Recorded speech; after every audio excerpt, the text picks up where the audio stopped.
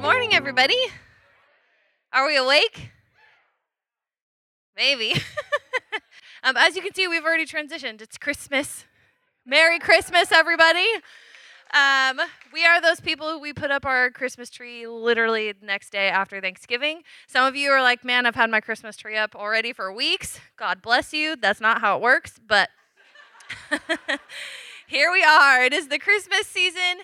It is the Advent season where we get to celebrate the advent or the arrival of Jesus. I love Christmas time.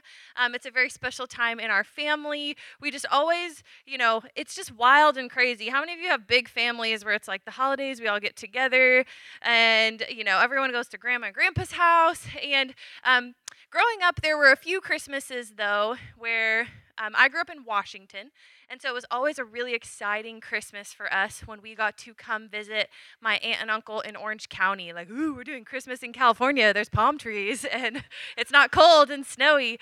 So we would come down and visit. And there was one Christmas where I was in probably like early elementary school. I don't remember the grade, but I was really into American Girl dolls. I don't know how many of you, a lot of you in here have kids. If you're familiar with those, they're just these really cool dolls. And I really, really wanted one. So we're sitting there in my aunt and uncle's house and we're opening presents. Mind you, I have two brothers and all boy cousins, okay? So I am the only little girl in this room. And we're nearing the end of opening presents and the dads leave the room and you're like, ooh, they're going to bring something really exciting in, really cool. So the dads come in, my uncle and my dad come in, and they have these really big boxes. Now, they're not like very wide. They're really tall and kind of skinny. And nothing about this box would tell me that there's a doll in it, especially because it's the same box. Like my present looks exactly the same as all the boys' boxes. And there's no way they're getting dolls. So I'm looking at this, but I still have hope, right? I'm looking at this thing going, you could fit like 2 or 3 American Girl dolls in this box. Like, I have hope that those dolls are in here. And so they bring out the boxes. But to my disappointment, I open the box along with my brothers, and I'm watching them open it, and they are getting so excited. And I'm like, ooh, what's going to be in mine? Opening the box, and I look inside, and it's golf clubs.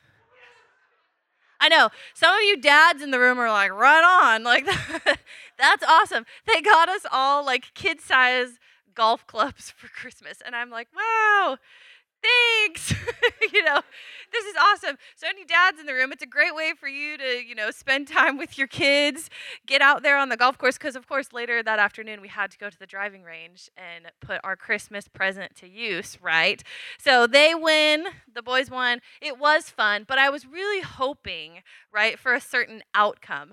Now, nothing about the reality of my situation would tell me that what I was hoping for was actually going to happen. But we often use this word hope, right? We use it very nonchalantly, right? We might define it as like a feeling of expectation and desire for a certain thing to happen. We want something to be the case. Like, I hoped that there was a doll in that box. Maybe sometimes we use the word like, oh, I hope, this kid doesn't forget to show up for practice today because then we can't practice as a whole team. Or I hope my husband doesn't forget what I asked him to get at the grocery store, even though I made him a list. Or maybe we show up late to church and, ooh, I hope we don't have to sit in the front row. Ooh, how terrible would that be? Or you're learning to drive and you're like, oh, hope mom and dad don't notice the scratch I put on the car, right? We use the word hope just very casually, and we often use hope almost like a wish, like we're hoping for things that are not guaranteed. But the beautiful thing as believers is that when we read scripture, when we read about hope in God's word, and we talk about Jesus as our hope or having hope, it's hope in a sure thing. It's not wishful thinking. It's hope in fact. It's hope in truth. It's hope in a very certain thing that will happen. And so if we have surrendered our life to follow Jesus, this is what our hope looks like. We have hope in God. Hope in God. And it's rooted in the character of who God is and in his heart and in his words. We have hope on God. That's the second way we see hope in Scripture, that our lives are built from a foundation of hope. God is the solid ground on which hope builds from and on which hope rests. And then the third way we see hope in Scripture is this, is that Jesus as our hope. Jesus is he's not simply the ground from which hope builds, but when God sends us Jesus, himself in human flesh, that Jesus is actually the very sphere, the very element, the very essence, the person in which hope dwells. He is the fulfillment of all God's promises through his birth and through his life, through his ministry, through his death, his resurrection, and his ascension. So our hope looks different than wishful thinking, right? If we've said yes to Jesus, our hope is actually a confident expectation. And it's a firm assurance. In hope and through hope and by hope, we are saved. We experience salvation. And the beautiful thing about hope and the beautiful thing about salvation is that it never looks backwards, right? When we say yes to Jesus, it's all forward thinking. We celebrate that in the waters of baptism, that that our old life has died and that we've risen to life, to new life, that we're moving forward with Jesus. That is our hope. So today we're going back to the very beginning. We're celebrating the arrival of Jesus, but before he got here, there's a story in the Old Testament. If you would like to open your Bible, we will be in Genesis. I told you, we're going way back. We're going to Genesis. Now, we'll kind of be hopping all over the place, so you're welcome to follow along with me on the screen. But just really quickly to provide some context to where we're hopping into Scripture this morning, this is following the story of Noah's Ark, which I'm sure many of us are familiar with, where the earth floods. And after this, God is looking for someone to establish his covenant with, to make a promise with. And he's looking for a person of faith. And the person he seeks after is a man named Abram. Abram was a man of faith. Now, you might... I'm not mispronouncing that. His name is Abram. You might know him later as Abraham. But first, where we meet him in this story, his name is Abram. So starting in Genesis 12 at verse 2, this is where God is making his promise with Abram. And he says this. He says, I will make you into a great nation, and I will bless you. I will make your name great, and you will be a blessing. I will bless those who bless you, and whoever curses you, I will curse. And all peoples on the earth will be blessed through you. Side note about where we're picking up in the story. At this point, when God is speaking this to Abram, Abram is 75 years old. Okay? 75. And then his wife, Sarai, she is not too much younger than that. So they're both in their old age, and they've never been able to conceive a child. Scripture even tells us that before God spoke this promise to them, it's recorded that Sarai has never been able to conceive. And so, also, just as a note, I feel like that's important for some of us in this room today, that they're old. He's 75. And I really believe that there's no age limit to when God speaks to us. Amen? That God can speak new things, new promises to us when we're 75 or when we're 25, right? That God, if he needs to accomplish something, if he has something for you, he's going to speak it over you, and it doesn't matter where we're at in life, which is encouraging. So jumping back in at Genesis 15, so we're skipping down a little bit. Still the same story. So they haven't been able to conceive a child yet. And at this point, Abram's getting older. He doesn't have a child, and he says this to the Lord, starting at verse 3 in chapter 15. He says, God, you have given me no children, so a servant in my household will be my heir. So he's thinking, I have no children of my own, so I'm just going to have to choose somebody who works for me, basically, to be the bloodline, or to be my family, to pass the torch to. But then the word of the Lord came to him and said, this man, this servant in your household, will not be your heir, but a son who is your own flesh and blood will be your heir. God took him outside and said, look up at the sky and count the stars, if indeed you can even count them. Then he said to Abram, So shall your offspring be. And Abram believed the Lord, and he credited it to him as righteousness. So at this point, Abram is almost 100 years old. He's about 99 years old when we read this. So there's been a bit of waiting, right? So God speaks something to Abram at 75, and then nothing happens. That's got to be discouraging. Nothing happens. And now he's 99 and he's like, God, you're not moving. Nothing is happening. Am I just going to have someone in my household, a servant in my household, be the person that carries on my line? And so at this point in the story, they're feeling discouraged. And Sarai comes to her husband and she says, okay, we're going to come up with a solution here. And she comes to Abram and she says, why don't you take my servant, Hagar, and why don't you have a child with her so that we can continue this bloodline? And now that might sound very strange to all of us in the room. Like, if we're not able to conceive a child, I'm not going to be like, hey, babe, why don't you just go, find a gal and we want to be parents. So just go for it and let's have a kid. But that was actually very common practice for the day. If a woman could not conceive of a child, it was very normal in their cultural context for her to choose one of her servants to offer her as, a way to bear a child to her husband.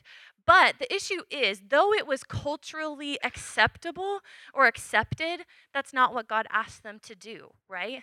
God said that he would give them a child of their own. So there wasn't really an issue culturally here that's happening, but the issue we see here is that Abram and Sarai are taking the situation into their own hands. They're basically saying, God, you said this, but I don't see you moving, so we're going to try to make this happen on our own.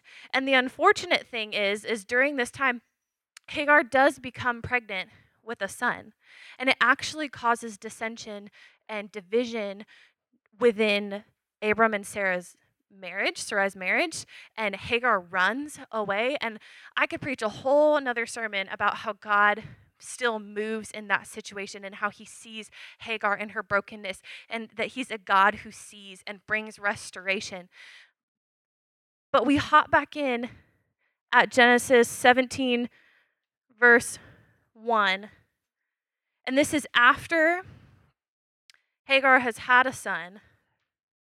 And God still speaks this to Abram. Even after they've tried to take the situation into their own hand, this is what God still says to him. He said, when Abram was 99 years old, the Lord appeared to him and said, I am God Almighty. Walk before me faithfully and blamelessly. Then I will make my covenant between me and you will greatly increase your numbers. Abram fell face down, and God said to him, as for me, this is my covenant with you. You will be the father of many nations. No longer will you be called Abram. Your name will be called Abraham, for I have made you the father of many nations. And skipping down to 15, God also says to Abraham, as for Sarai, your wife, you will no longer call her Sarai. Her name will be Sarah. I will bless her and will surely give you a son by her. I will bless her so that she will be the mother of nations. Kings and peoples will come from her. Then Abraham fell face down and he laughed. He said to himself, will a son be born to a man who is 100 years old? Will Sarah bear a child at the age of 90? And Abraham said to God, if only Ishmael, that was Hagar's son, might live under your blessing. But then God said this, yes, your wife will bear a son, and you will call him Isaac, and I will establish my covenant with him as an everlasting covenant for his descendants after him. Even though they tried to do it on their own, God says, nope, I'm still going to speak this promise over you. I still have this plan that I'm asking you to follow through with. I'm still calling you to this. But get this, after this interaction where God changes their names and he gives them a new identity in him to pursue, the waiting game isn't over. They wait 14 more years. Some of you are like, I can't even wait a few minutes for something to load on my phone. They wait 14 more years, another 14 years pass. So now they're like old, right? They're they are really old. But God's word stands true, and Sarah conceives and she gives birth to a son whom they name Isaac, and he is a fulfillment of God's promise. And we're not going to read this part of the scripture, but I love Sarah's reaction to what God does to her actually bearing a child. She laughs. We see Abraham laugh, almost like mockingly, like, God, can you do it? And then we see Sarah, when she has Isaac, she laughs almost as like a man, only God, right? Like, haven't you ever had those crazy moments where you're like, whew, like, I don't know how that happened, but thank you, Jesus. And she has one of those moments. She says, who would have thought that I could ever do this, right? Because I'm so old. And she laughs. And sometimes that's our natural response to the miracles that God works in our lives. We just have to laugh and say, God, you are good. But there are three things in this story that I think the Lord wants to encourage us with today. And the first one is this: when we're talking about hope, time is often the biggest opponent to our hope. Time. Time, the waiting game, time was the biggest test of Abraham and Sarah's hope and their faith. And the tricky thing is that in our waiting, we can be like Abraham and Sarah, and we can try to make things happen on our own efforts. But often when we do that, when we try to make the promises of God happen with our own willpower, or happen faster because they're not happening right in the timing that we want or what we expect, we step out of alignment with God's leadership in our life. We step out of alignment from his instruction and we start doing our own thing. We get off course. But the thing is that even when we get off course, God doesn't waver. Even when we falter, God does not. His character and his words and his promises, they don't change because of our lack of hope. They don't change because we ask questions. They don't change because we feel discouraged or we don't see how it's playing out. Now, there may be very real repercussions to our decisions, right? Like with Abraham and Sarah, they took things into their own hand. They pursued Hagar, and that caused pain in their marriage. It caused division. It caused hurt, deep hurt and pain for Hagar that she had to now walk through.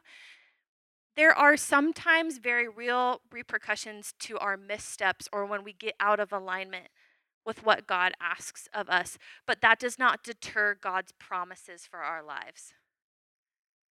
And I also think it's imperative to note here that God, his promises, God's promise is not that our life is going to be easy, right? I think many of us in this room can attest to that. God doesn't promise us that when we surrender our lives to him, we say yes to following Jesus, that whoo, it's all sunshine and rainbows and we don't experience anything hard. Our children listen to us. We find the parking spot we want. We make all the money.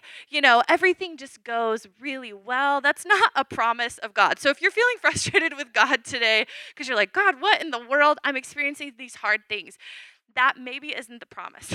God's not promising us that it's going to be easy, but here's what he does promise us. God promises us that he will bless us. He promises us that he's always with us.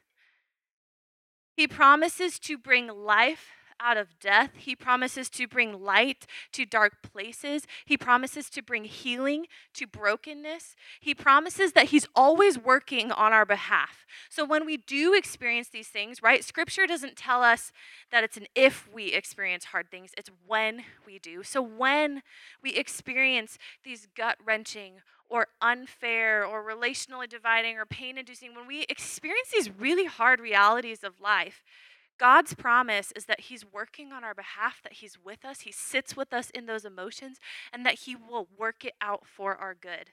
That is his promise. So if we've surrendered our lives to the Lord in the midst of these challenges, even in the waiting, right, where we're waiting to see how God's going to move, how he's going to heal, how he's going to bring restoration, we are able to have hope. Because this is the second thing.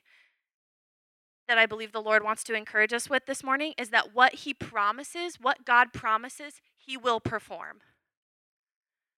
What he says will happen. God's promises, they never return void. We have an entire account of scripture that proves time and time again God's faithfulness. Even when we see it all throughout scripture, even when humanity goes astray and they turn their backs on the Lord, God is faithful. He is faithful to his word. And one of the coolest, I think, most miraculous things that our God does that no other religion, no other person in this world can do is that God, he always brings life from death. He is the only one who can bring life from death. It says this in Romans. This is how Paul describes this story with Abraham and Sarah. Romans 4:18-21 says, "Against all hope, Abraham in hope believed, and so became the father of many nations, just as it had been said to him, so shall your offspring be." Without weakening in his faith, he faced the fact that his body was as good as dead. I didn't make that up. Paul literally wrote that. His body was as good as dead since he was about 100 years old, and that Sarah's womb was also dead. Yet he did not waver through unbelief regarding the promise of God, but was strengthened in his faith and gave glory to God, being fully persuaded that God had the power to do what he had promised. Abraham's body was as good as dead. Maybe some of you feel like that in this room. You're like, Lord, what can you do in and through me? Abraham's body was as good as dead, and Sarah's womb was also dead. But God. For God's promise to be fully realized here, there had to be a nature-defying miracle. Similarly, we are celebrating in this season a nature-defying miracle where a young woman, a virgin woman, conceived a child, the Savior of the world. In both situations, in both stories, both Abraham and Sarah and Mary, both parties had to decide to believe in the word of God. They had to believe in the promise of God that he would create life out of nothingness, something that he's been in the business of doing literally from the beginning, right? We read in the creation story, there's nothing, and God brings life. We serve a supernatural God who is not limited by the realities of this world. Amen? That should be encouraging to us this morning. So, though Abraham was way past natural hope of having a child, he chose hope again to have a child, not based on his circumstances, but based on the power of God, upon the understanding that this miracle was God's will. And if God said it, he would do it. Now, there's a difference here when we're looking at our circumstances and going, how could God do this, right? There's a difference between optimism and hope. We're not called to just be positive thinkers, although that is not a bad thing. But optimism is rooted in our circumstances and based upon our own willpower. That's what optimism is. But our hope is rooted in the promises of God, and it has nothing to do with our own strength. And it has everything to do with God's supernatural power at work in our life. That is our hope. So if Abraham's focus had been on the reality of his circumstances, the reality that his wife, she was unable to have children, and God is speaking to him like, yeah, you're going to have a child, but we're old. My wife hasn't ever been able to conceive. If he was looking at his situation, he probably would have begun to question God.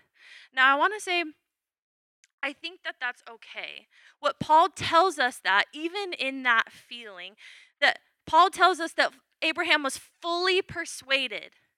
He was fully confident, fully bought into the understanding that if God said it, he would do it, that God has the power to do what he says he will do. And the crazy thing is we just read this story.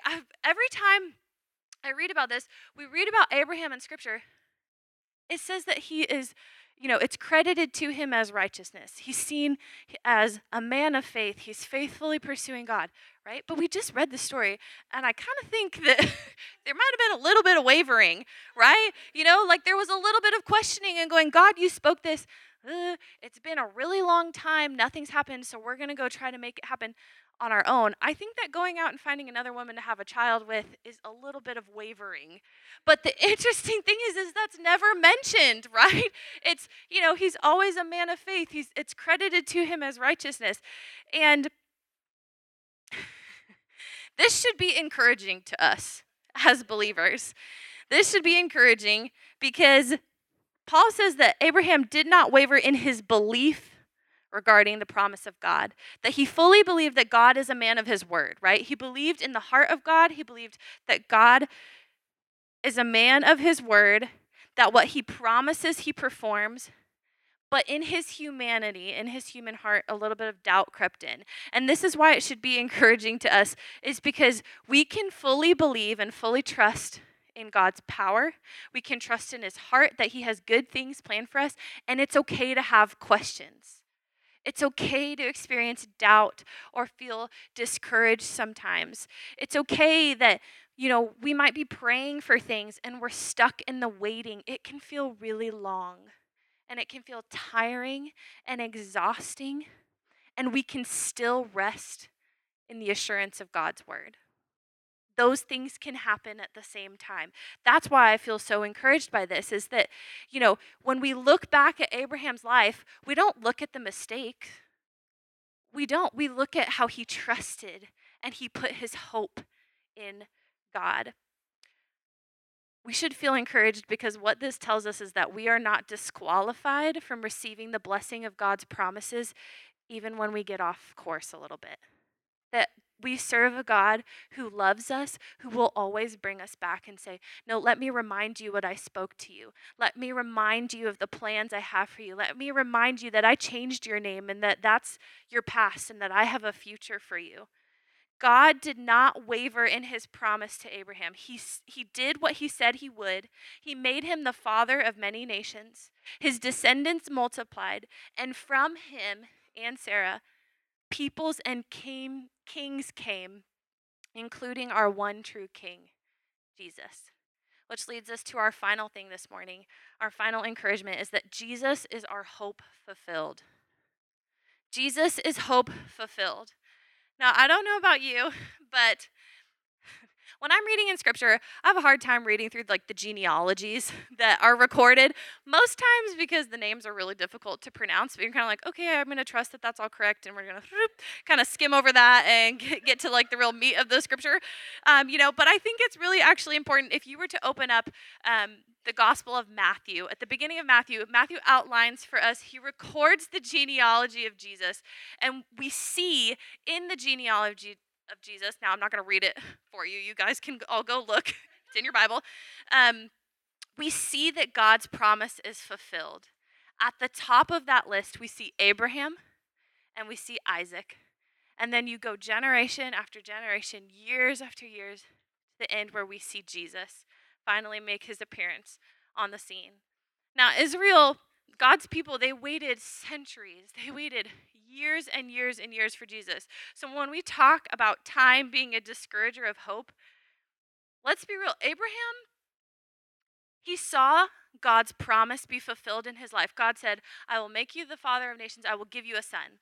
Okay? So he got to experience having a son and the start of the fulfillment of God's promise. But Abraham didn't live to see Jesus, but he trusted in God's word. And so the advent or the arrival of Jesus is truly the arrival of hope. It's the complete fulfillment of God's promise that he has made with his people. It's God's whole narrative fulfilled, right? Jesus shows up, and this was like God's whole plan that he set into motion. He, Emmanuel, God with us, God in the flesh. Jesus is the fulfillment of all of God's promises throughout all of time, that he would restore us back into right standing and into relationship with him. Jesus as our hope, he turned hope into reality. He turned hope into a certain thing, into certainty, and it turned a promise into fact, immovable and unchangeable. As we close today, Pastor John read to us or spoke to us this morning about Hebrews 6, and I want to read this for us as a final encouragement in this season of hope. And now I'm going to read from the Passion Translation. This is Hebrews 6:18 through 19. It says this: "It is impossible for God to lie, for we know that his promise and his vow will never change.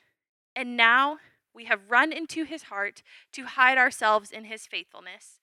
This is where we find his strength and comfort, for he empowers us to seize what has already been established ahead of time, an unshakable hope. We have this certain hope like a strong, unbreakable anchor holding our souls to God himself. Our anchor of hope is fastened to the mercy seat in the heavenly realm beyond the sacred threshold." This unshakable hope, that's Jesus. Jesus is our unshakable hope. He is the unbreakable anchor that tethers our souls to God himself. Jesus, as our hope, he sits at the right hand of the Father in the heavenly realm as our advocate, as our high priest, as our forerunner. Jesus is our hope. And if we have surrendered our life to him and said yes to following him, our souls are anchored, are tethered to the heart of God. And we cannot stray from that. So I don't know what landed with you most in this story today, or where you find yourself sitting in this room. Maybe for some of us right now, we know what God has spoken to us, maybe in our youth, or maybe recently we know God speaking things, new promises to us. But we're waiting to see how that plays out. We're waiting on a move of God. Maybe like Abraham and Sarah, or maybe like the people of Israel, God's people, we've been waiting a really long time, and maybe we're starting to feel discouraged, and there's the temptation to want to take things into our own hands. Maybe today God is whispering to you, trust me, come back to me, release the control, surrender those things to me. Maybe some of us have already taken those steps. Maybe some of us have felt frustrated that we haven't seen God moving in our lives, and we've tried, or we have taken things into our own hands and tried to make things happen on our own efforts, and now we're dealing with very real repercussions. Maybe today we need to get back in alignment and step back in to keeping step with God's instruction and his leadership for our life. And that's not to induce shame or guilt, but it's simply saying, God, I need your help. God, I tried to do this on my own, and I'm sorry. God, would you take control? Would you do this for me? I'm going to surrender these things. I trust you. I trust your timing. Maybe that's true for some of us in this space. I know for me, I am a planner.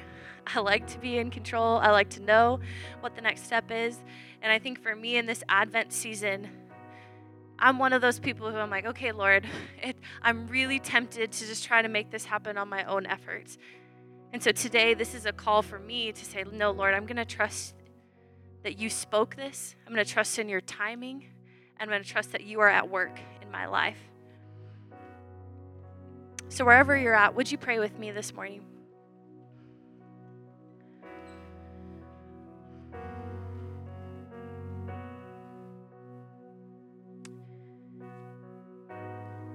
God, we thank you that you have always been a God who has pursued us. God, we thank you that you did not stay distant and far off, but that you are a God who loves us and pursues us, and that you sent your son Jesus to bring us back into relationship with you and to give us hope. Lord, for wherever our stories are at, whatever point in our stories we're at in this room today, Lord, we just surrender our control to you. God, we say, have your way, because it's tiring. when we try to do it on our own. Lord, would you be our strength? God, would you be our hope? God, would you surround us with people who can encourage us and keep us in step with you? Lord, I pray for the hearts in this room who have grown weary, who are waiting on seeing your promises fulfilled. God, would you just give them strength? Would you give them a fresh outpouring of your hope, of your endurance, of your love this morning? God, I pray for the hearts in this room who feel discouraged because they haven't maybe heard from you. God, would you speak new things? God, we are so encouraged that our age and that our stories do not disqualify us from you doing a new thing in our life. So Lord, I speak new vision and new dreams in your mighty name, Jesus, that you would deposit new things in our hearts, Lord. Would you lead us? Encourage us. God, we choose to trust you. We love you, and we pray these things in Jesus' mighty name. And everybody said, amen. Amen.